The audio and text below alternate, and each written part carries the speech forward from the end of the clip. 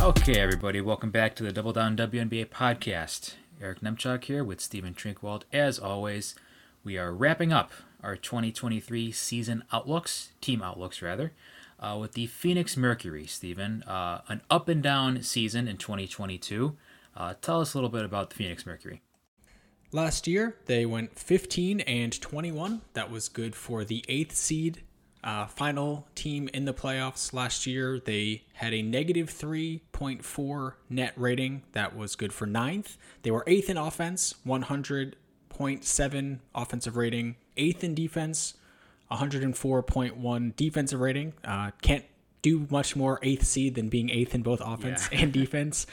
They lost to Vegas in a 2-game series where they were outscored by 53 points in 2 games. I think one of the less competitive series that we've seen in recent WNBA vintage. Of course, a series with no Skylar Diggins-Smith, no Diana Taurasi, not a lot of high leverage initiating in that one. And I mean, no one was going to compete with the Aces in the first round, but Phoenix certainly did not really stand a chance there. Least of all, a patchwork roster full of injuries and what have you. Yep, so it was a little bit of a tale of two halves for Phoenix, of course, dealing with the wrongful detention of Brittany Griner in Russia. No real easy way to talk about that, so we're glad Brittany Griner is home, but they, of course, did make some free agent moves, thinking that, obviously, that Griner was going to be able to play with them last year, including signing Tina Charles in free agency and bringing over Diamond DeShields in a sign-and trade. DeShields made it through the entire season with Phoenix before being traded in this offseason. Tina Charles did not. It was, I think, obvious early on that Charles was just not meshing with kind of what Phoenix was doing, or Phoenix was not meshing with what Tina Charles wanted to do. They ended up settling on a contract divorce, official WNBA terminology. That's not us. That's what it's actually called. Before Tina Charles, otherwise known as a buyout in basically every other league, before Tina Charles ended up in Seattle, Phoenix was 5-11 in games that Tina Charles played and 10-10 in games without her. They had a negative 7 net rating in those games where Tina Charles participated, in a negative 0.7 net rating. So basically playing even in the games without Tina Charles. Massive team-wide improvement, not to pin it all on Charles, but I think it was just better suited playing to their guards' strengths, kind of opening things up without Charles than, playing through the post. Just Charles's 16 games with the Mercury would be 9th last season in total post-up possessions. They kind of just went from playing through Tina Charles, as Tina Charles teams want to do often, through the post, to playing more from the perimeter, kind of opening things up for their guards and playing through Taurasi and Skylar Diggins-Smith and Diamond DeShields. And of course, Taurasi and Diggins-Smith. Diggins-Smith, one of the best penetrating guards, if not the best penetrating guard in the WNBA. And Diana Taurasi obviously needs no introduction as an offensive player. It almost mirrored what happened with Phoenix in 2020, I think, after Brittany Griner left the bubble. It did kind of open up their offense back then. And I think the same thing kind of happened in 2022. Of course, Diamond DeShields and Sophie Cunningham also playing big roles for this Mercury team. I mean, they weren't great.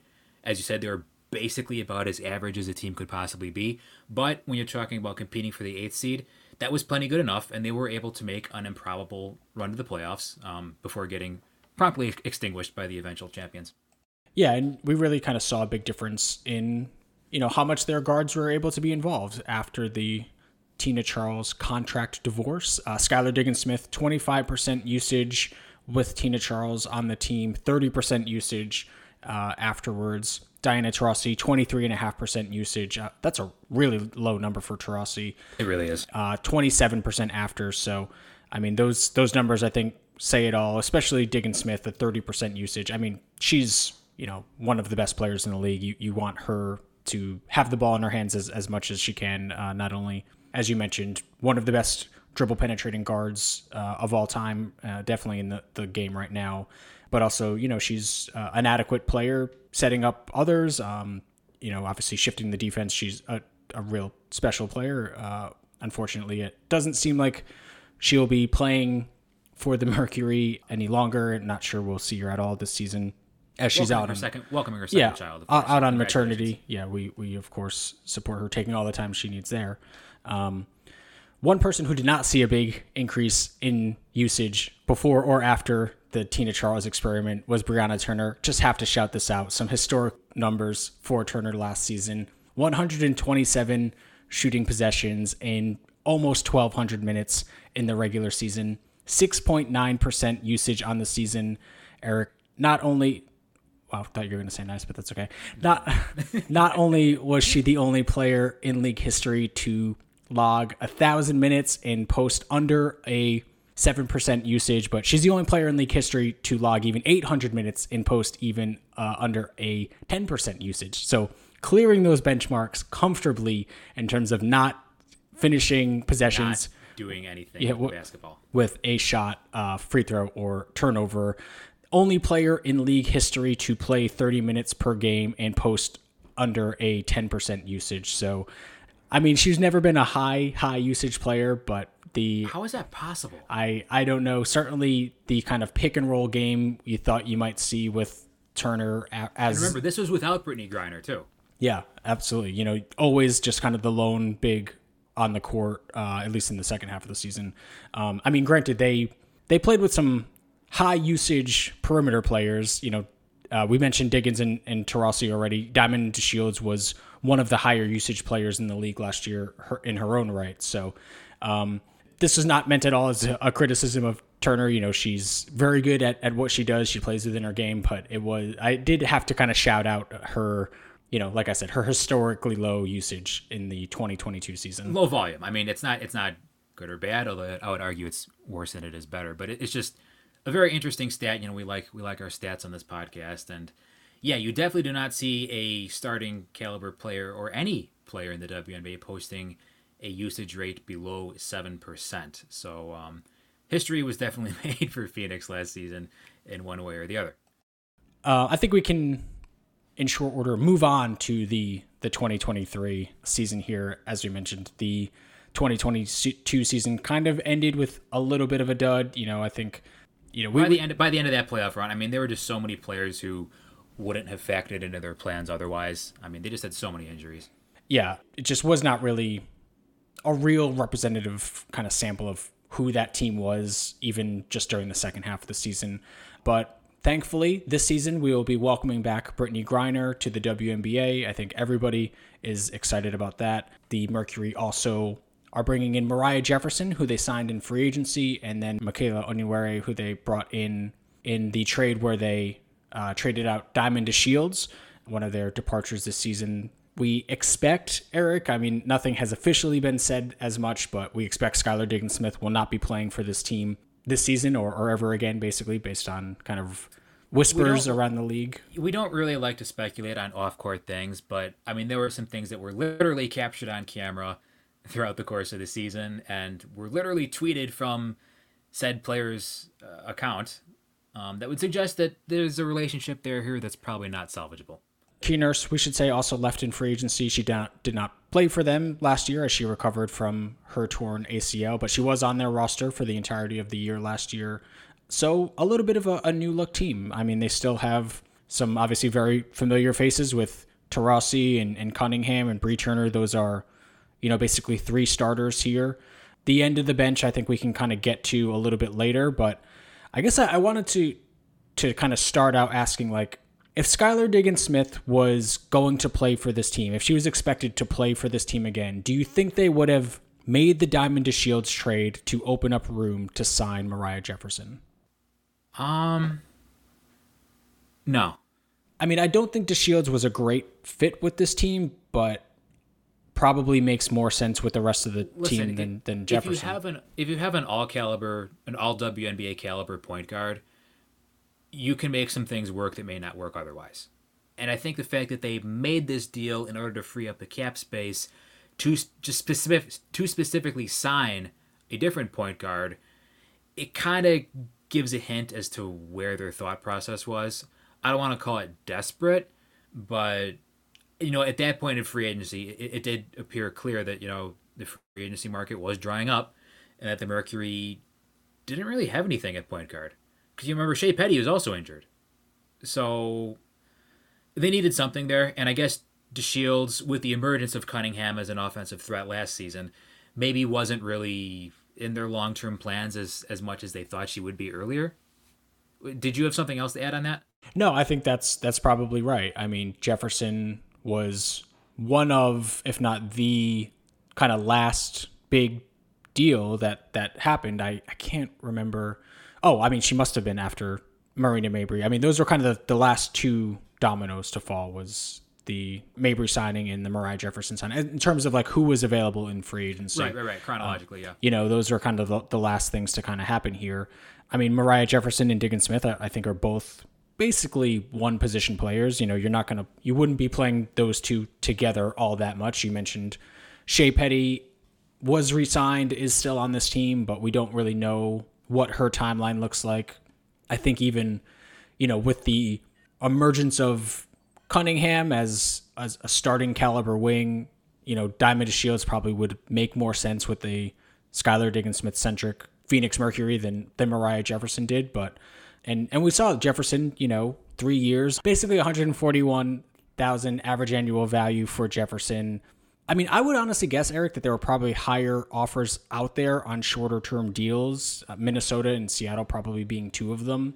If you just look at her season last year in a vacuum, like, she certainly performed that average annual value relative to the rest of the league. You know, there's some health concerns and availability history with Jefferson, but how good she was when she went to Minnesota, I think, is kind of reflective of a bigger payday, frankly. Yeah, she definitely earned that bigger contract when she played for the Lynx last season. We talked about it in our Lynx episode. She really revitalized her career, and did a lot with a little, if you could put it that way. So I'm sure the Mercury, you know, I think you're right. I think other teams may have offered her a little bit more money than that, but I think this is a pretty good situation for her to at least keep that rolling. You mentioned there were some injury concerns. The first question I would have would be, you know, it's terrific to see her back healthy again, playing starting caliber minutes. Let's see her do it again, you know, in a different environment completely. Because Minnesota last season was kind of just trying to scrape by. Maybe make the playoffs, maybe not.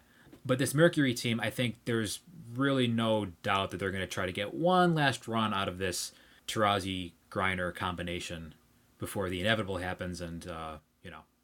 Yeah, and if you remember, Moriah Jefferson it was announced that she was going to go play for Avenito in the offseason, and then she didn't. So I'm not sure if contract negotiations kind of played a factor in that, or what was going on there. But it'll be interesting to see kind of how much she could replicate that. And, you know, you kind of invoked the word desperate, and that's probably not a fair term to use, but they obviously needed something at primary ball handler. Like, the clock was ticking, and, you know, they're running out of options. If they didn't sign her, they just don't have another healthy point guard on roster. You know, I don't think Taurasi is going to be a primary ball handler at age 42 or however old she is these days. I don't think she's that old. Age 40, full time. I don't know. I guess it's good that they could kind of get it worked out. I don't think that trading Diamond DeShields and bringing in Moriah Jefferson, other than the element of they don't have Skylar Diggins Smith anymore, I don't think that's so hampering of a trade-off that they have kind of materially hurt their chances of being competitive. Do you? Not this season, no. I mean, I think I don't want to call it a lateral move because Jefferson and DeShields are obviously not even close to being the same player, but for the big picture, yeah. I don't think it really. In fact, I think it'd actually be a better fit this season, don't you? Because again, otherwise, who would they have? Yeah, for sure. I think so. Other than, I mean, I don't even know how much of a factor this was in this element of it. They gave up swap rights on a future first-round pick, a 2025 first-round pick, but that went to New York, and they brought back Michaela Onyenwere. So I think they could have done this all without really even getting rid of that first-round pick if they... You know, with a 4-team trade, I'm sure there were so many different iterations of that trade before it actually happened. So who's to say that wasn't on the table? Yeah, true. I mean, yeah, I could, be misrepresenting. You know how difficult a 4-team trade is to pull off in this league? Sure. I did just want to talk a little bit more about Jefferson here. You know, roughly 14.5 points and 6.5 assists per 36 minutes last season, 3 turnovers per 36 minutes, a career high in 2-point shooting, a career high, perhaps unsustainably so, in 3-point shooting, upwards of the high 40s in her 3-point shooting. You don't really expect anyone to be able to carry that over year. More importantly, probably basically a career high in 3-point volume and a near career high in free throw attempt rate after. It's tough to even say that she wasn't playing well in Dallas, but she certainly wasn't given enough opportunity to play exceedingly well or exceedingly poorly over the kind of 2 seasons after she had returned from injury there. Yeah, I mean, what I'm interested to see is how can she play with Diana Taurasi this time? Because not this time, this season. Because remember when she was in Dallas, I think the fit between her and Arike Ogunbowale just wasn't there. Obviously, an offense very much dominated by Ogunbowale down there in Dallas. Taurasi, as you mentioned, another very high usage guard. I think Taurasi is a little bit better than Ogunbowale, maybe at getting her backcourt partner involved.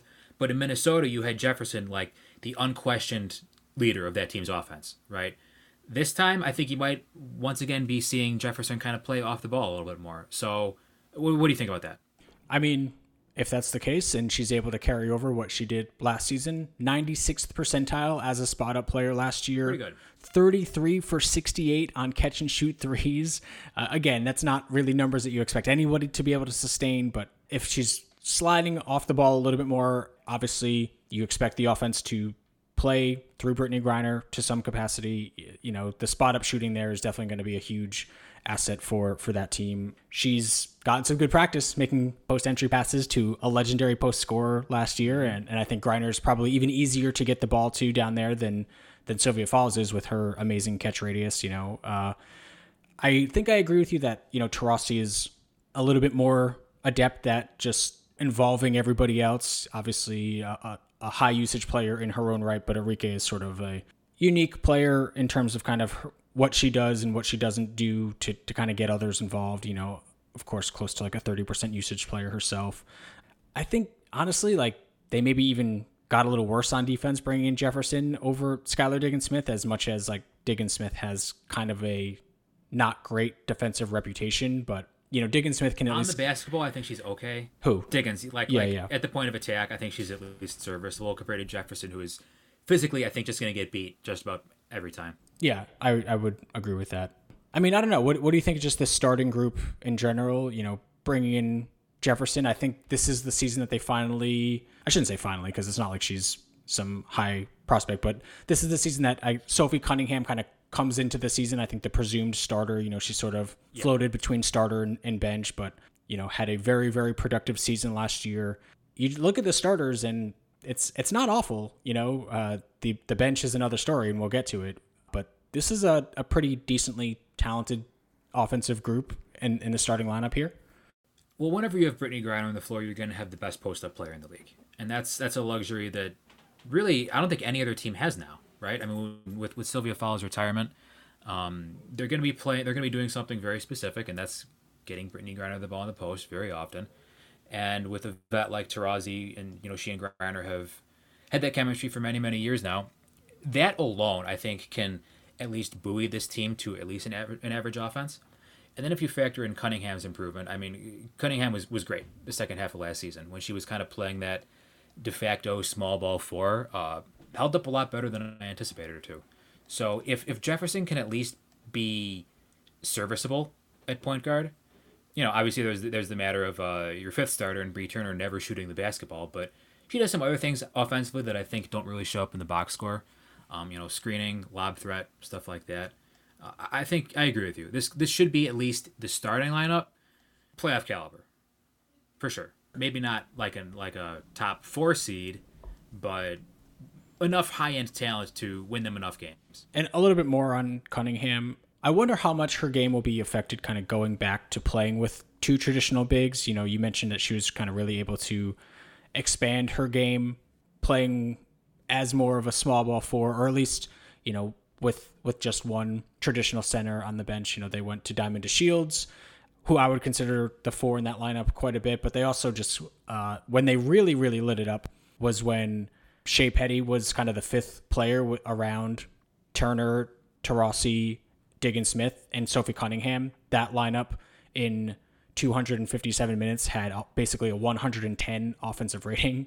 Very, very good. sub in Diamond DeShields for Shea Petty, and it looks a little bit worse, but, basically playing to an even net rating with below average offense. But Cunningham's not going to get to shoot the ball nearly as often. That's the thing. I mean, her usage rate was on the lower side last year anyway, but you imagine it would kind of continue to slide down. But 90th percentile in true shooting last year. As much as I thought she sort of expanded her game from inside the arc, she did still basically take 2/3 of her shots from three, but she was 42.5% shooting on over 150 catch and shoot threes. This was kind of the player that she was profiled to be coming out of Missouri, and it really kind of took a long time for her to be able to actually hit threes. She was not a good 3-point shooter for, up until basically last year.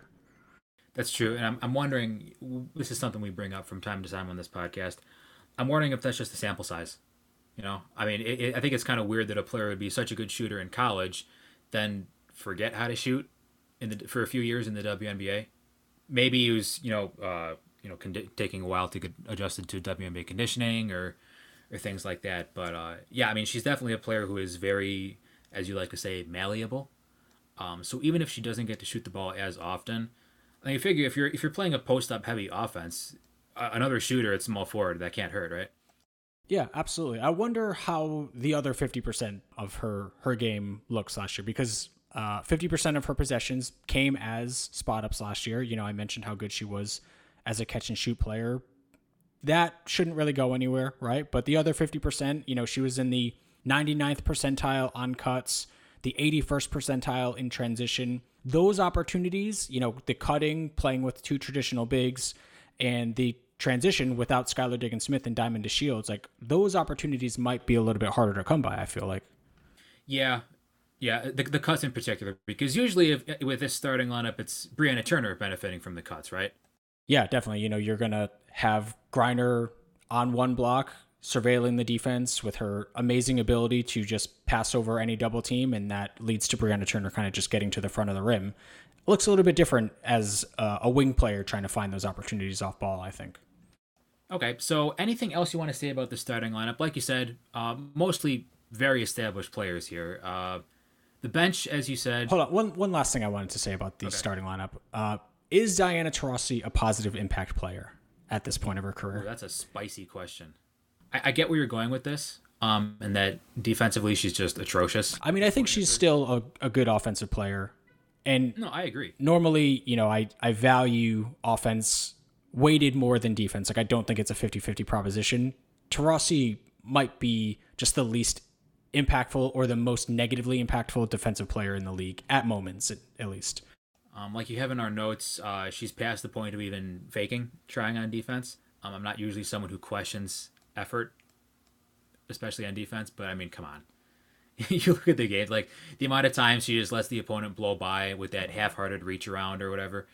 I mean, she'll at least kind of like fight you in the post a little bit. Like, that's the one thing you probably don't want to do is post her up. How often does Diana Taurasi get posted up? I mean, I feel like Miss Masters try to go at her at least a little bit, especially last year when they were playing smaller. It probably will happen less often this year when they're, they have more of their rotation is kind of dedicated to real bigs. But, I feel like last year it happened a pretty decent amount. Okay, fair enough. But off the dribble and off the ball, probably not even going to try to stay in front of many people. And the transition defense, man, it's just like anytime how often is she even back in transition, because she's usually complaining about a call on the other end, right? Yeah, I mean, if you anytime she's not getting to the line, it's going to take her at least 8 to 10 seconds to cross half court. So this is interesting that you bring that up, because that you mentioned that, because I feel like the main thing keeping her a good offensive player is her ability to get to the free throw line. But if she's taking a shot at the rim and she doesn't get that basket or that call, she's probably going to take exception to it and then hamper her team's defense on the other end of the court. So it's almost like they kind of fuel each other. Yeah, I would love to see what like the team only analytics say about opponents' points per possession on Diana Taurasi, missing a shot around the rim. We really need that tracking data, if they can just pony up the money for that. But anyway, I mean, I think the answer is probably a soft yes. She still gives you a little bit more on offense than she does on defense. But it's, to me, at this point in her career, she's a real feast or famine player. She's going to give you some games where she definitely is a positive impact player. Where she's just launching and hitting threes from 27 feet out. Yep, 64% true shooting in wins last season, 48.6% true shooting in losses last season. 12 of her 31 games were at 45% true shooting or under, and 6 of her games above 70% true shooting. And then you have just 5 games between 50 and 60%, which is kind of what you might expect in like a normal outcome. So she's just a player who she's either kind of giving you something special and she really has it going, or she's going 2 for 13 from beyond the arc, and it's just not kind of really giving you anything positive, because obviously if the threes aren't hitting and she's not getting to the line, it's... Then she's doing nothing for you on the other end of the court anyway. Yeah, exactly. But overall, the numbers were still fairly good. 99th percentile as a spot-up player. I don't think there's too much surprise there. 81st percentile as a pick-and-roll ball handler. And then 6th percentile in transition, Eric. That's got to be a little bit of a different... that's all I'm assuming, just missing threes. Those pull-up jump shots in transition, just not falling. So you never know if she's just kind of going to give you 33% from 3 in a given season or not. But anyway, we can move on to the end of the rotation here. The bench, I guess the one, solid bench player that sort of has some kind of a WNBA reputation that they're bringing in until Shea Petty is able to play, and we're not sure what that timeline looks like, is Michaela Onyenwere, who they traded for, as we mentioned. Do you think Onyenwere plays more as a 4, as a 3? It's not like they have a ton of depth at any of these positions, so you can kind of really see them going a number of ways, I guess. Sure, and I feel like this is a conversation we've had pretty often when she was in New York, but this situation, I mean, I think what they've done so far this offseason would suggest they're trying to play her more at the 4 than at the 3. I mean, they cut Kylie Shook without much practice time in training camp. They haven't really brought in any other power forwards, right? I mean, obviously they brought back Gustafson. I don't think she's anything other than a center. You could see Bree Turner take most of those minutes at the 4, but I think there are at least more players on this roster who can masquerade as a 3 than there are as a 4. I would agree. I wouldn't be surprised if Onyenwere plays both positions like evenly, as she kind of did in New York, but I think at the moment, she's probably more of a power forward. Yeah, I would agree, and I think what she gives you as a shooter is probably a little bit more valuable as a 4. I mean, I right. Kind of, as we mentioned, as we kind of talked about when the trade happened, like I kind of am into the 3 big rotation of Brittany Griner and Bree Turner as starters, and then Michaela Onyenwere as the 4, playing with either one of those players when one is on the bench. I mean, I think that gives you pretty good spacing around either a Griner post-centric offense, or maybe open things up with more pick and roll with Turner as the the center. They of course have Megan Gustafson, who is a very good offensive player in her own right. If memory serves, I think Michaela played about 60% power forward and 40% small forward last season. It would not surprise me if it was kind of basically the same splits, maybe a little more on the power forward side. But, after Onyenwere and to a lesser extent Gustafson, like, things are not looking too good for the bench here. I mean, there just aren't any players who have proven anything at the WNBA level. They brought back Jenny Sims, Sam Thomas, AP All-Rookie nominee for last season, but otherwise didn't really do much of anything last year. Don't really know who's backing up at point guard. Shug Sutton, you'd assume, would make the roster, right? I mean, because otherwise they have no ball handlers coming off the bench. Unless you think Avina Westbrook can handle the ball. Yeah, I mean, they claimed Westbrook off of waivers. So that suggests there's at least some kind of interest there. I mean, I'm not much of a Westbrook believer, but... I mean, I don't want to guarantee anything, but I would be very surprised if she did not make the team just based on the other players that they have. I mean, Sims and Thomas, you kind of profile them as more sort of spot-up shooters, right? They're going to kind of space the floor. Thomas in particular, yeah.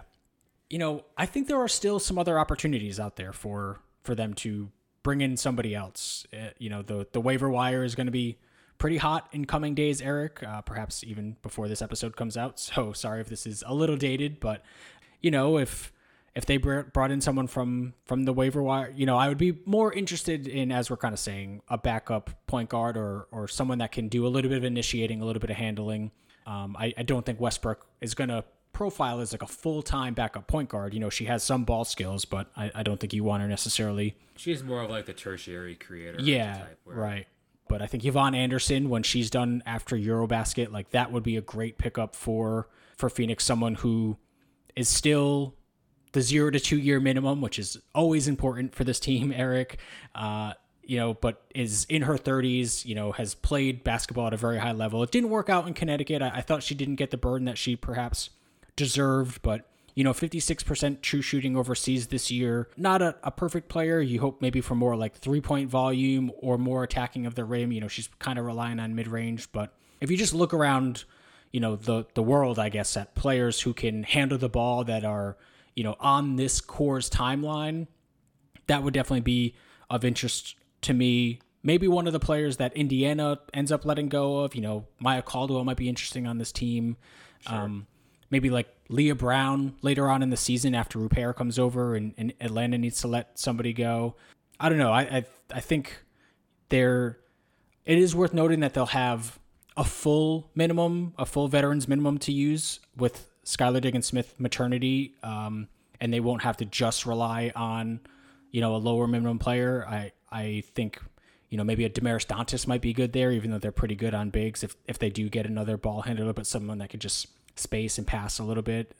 Seems like maybe Dantas is on the way out, but I guess we'll see there. But any thoughts on, I guess, any of those players, what they could bring to Phoenix?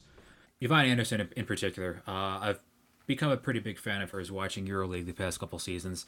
You mentioned she brings that, that experience. I don't want to call her a 3-level scorer because obviously the mid-range jump shot is maybe employed a little too much there, but she's got some legitimate juice off the dribble.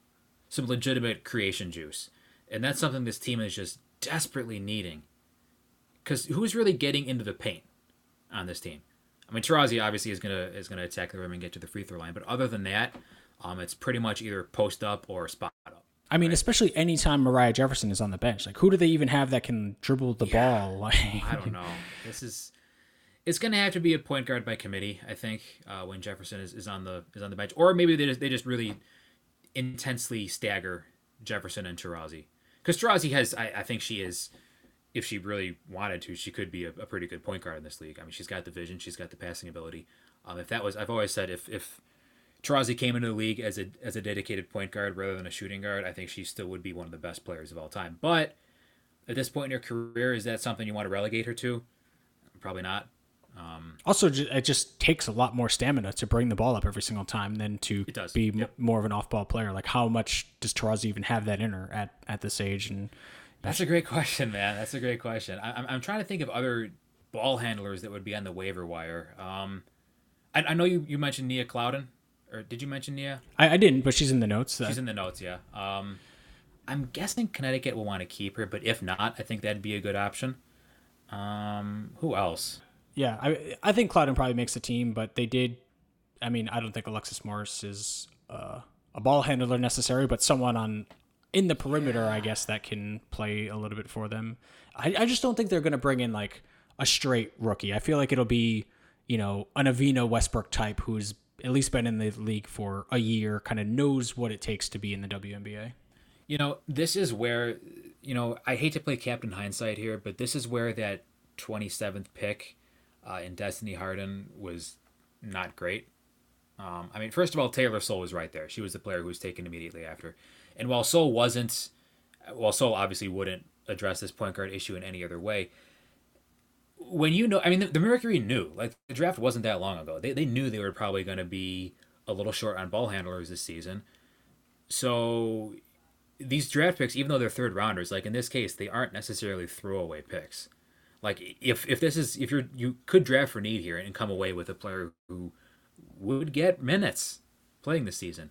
So not really sure what the process was there, drafting Harden, drafting Sissoko. Like, not to be too unfair here, and no disrespect to Harden, but it did kind of feel like just the ultimate sort of like recency bias after a big tournament run type of pick instead of kind of like, the entire scouting process of a player's career. And that happens. That happens every year with somebody. Every year, a player on a big name program makes a run in the tournament, and a GM says, "Okay, yeah, we'll take a flyer on this player," and it rarely works out.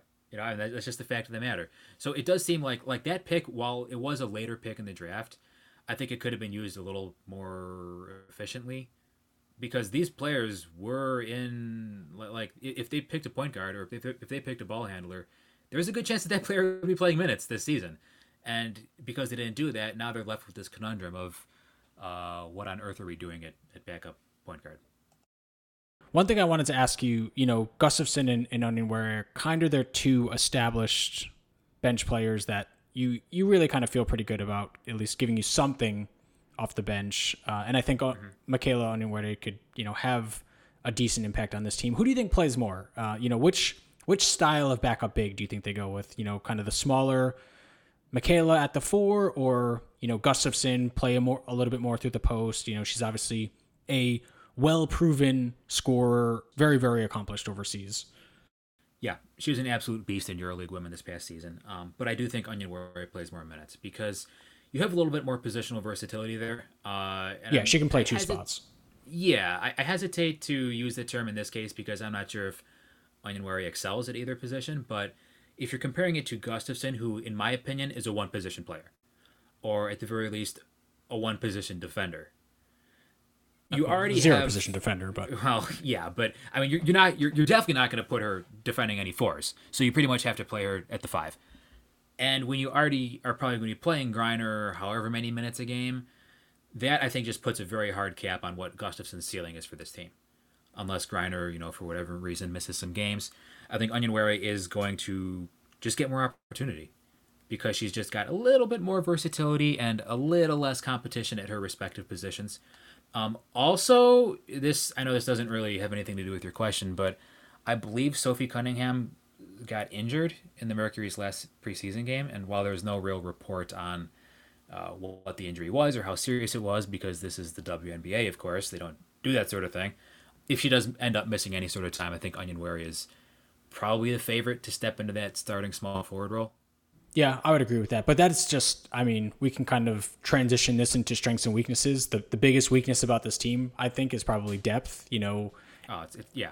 Any missed time to Jefferson, Taurasi, or Cunningham in this team, you have a hard time seeing how they even stay competitive. Honestly, maybe they could handle Taurasi more than those other two because, maybe Sims can be a capable spot-up shooter. Maybe Thomas can be a capable spot-up shooter, but they have no other point guards and they have no other real, I know people hate the term, but like 3-and-D small forwards who can kind of do what Sophie Cunningham does. Yeah, it's difficult to.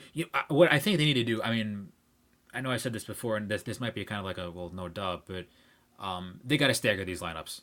Like they need to make a concerted effort to do some staggering here because I don't think you can afford to have both Taurasi and Griner off the floor for too often, because otherwise, just where are these shots going?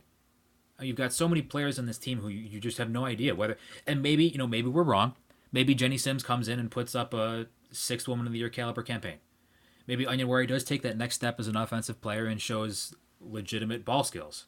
Can see a world, especially surrounded with this type of offensive talent where Onyenwere is hitting her threes and she's attacking the rim. Like she showed flashes of all the things that she needs to kind of do well, for sure. She has. It would not surprise me. Otherwise, I don't know. There's just so much uncertainty with this bench. It's something where I don't think they're going to feel comfortable playing this bench too often. But at the same time, how can you afford to run Diana Taurasi into the ground at this stage in her career? Like, these players are going to have to play at some point. What is the combination? How do they make this work? I don't see many scenarios in which this is going to be beneficial for them. But so Bree Turner was second in the league in total minutes last year. She's, she can give you what you need her to give you in terms of kind of playing her heavy minutes, which, is not necessarily congruent with what this team actually has depth at. They're probably best at, replacing their big spots more so. Obviously, those are two very good players, her and Griner, so you just want them to play as much as possible. But certainly the big spots, they have more depth than the wing is what I'm saying. But outside of that, Taurasi is not necessarily going to play 30-plus minutes a game. Moriah Jefferson basically just, finished her first season playing 800 minutes since her rookie season in 2016. She's dealt with her own stuff over the course of her career. Sophie Cunningham is not a super high minutes player, probably a little bit of a lower minutes player than you might expect. They don't really have lean on your starters, super heavy minutes type of players, which might be a problem for them, I think. Yeah. Yeah, definitely. Do you have any strengths? Can we talk about something positive for this team? Yeah, we'll get back to weaknesses, I guess. But I think they'll be able to get to the line okay. They have Brittany Griner.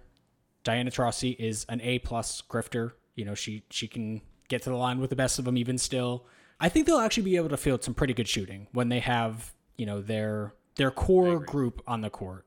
Jefferson, we mentioned, and Cunningham, two of the best three-point shooters in the league last year. We don't really need to say too much about Diana Taurasi.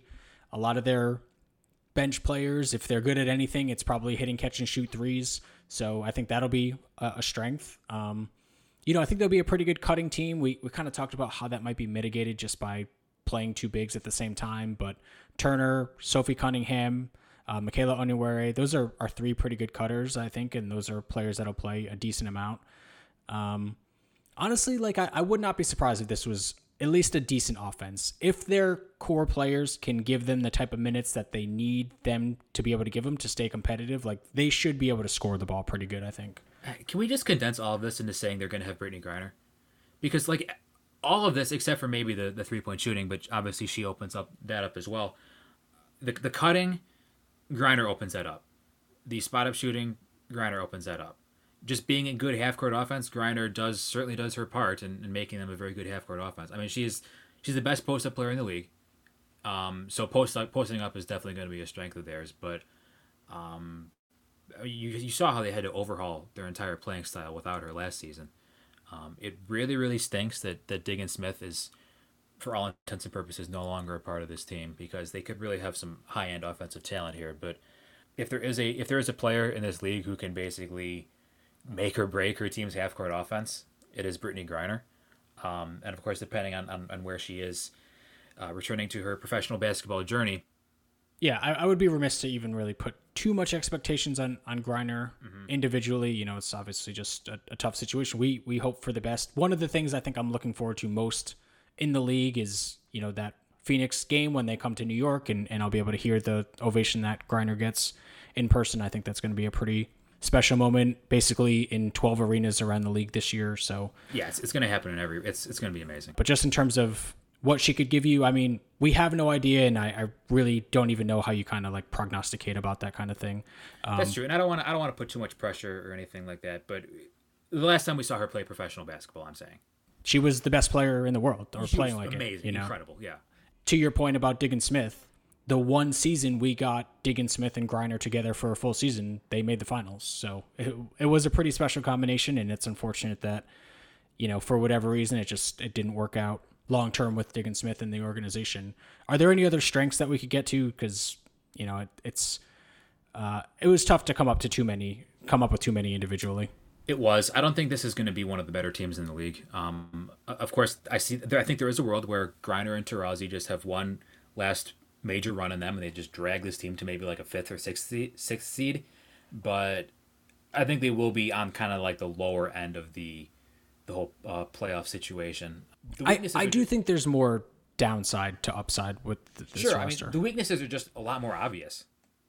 Yeah, and with that being said, I think they're probably going to be one of the worst defenses in the league. Outside of Turner, who has anchored them to passable in the past, they don't really have a ton of plus defenders really anywhere else. On the perimeter, who is getting stops?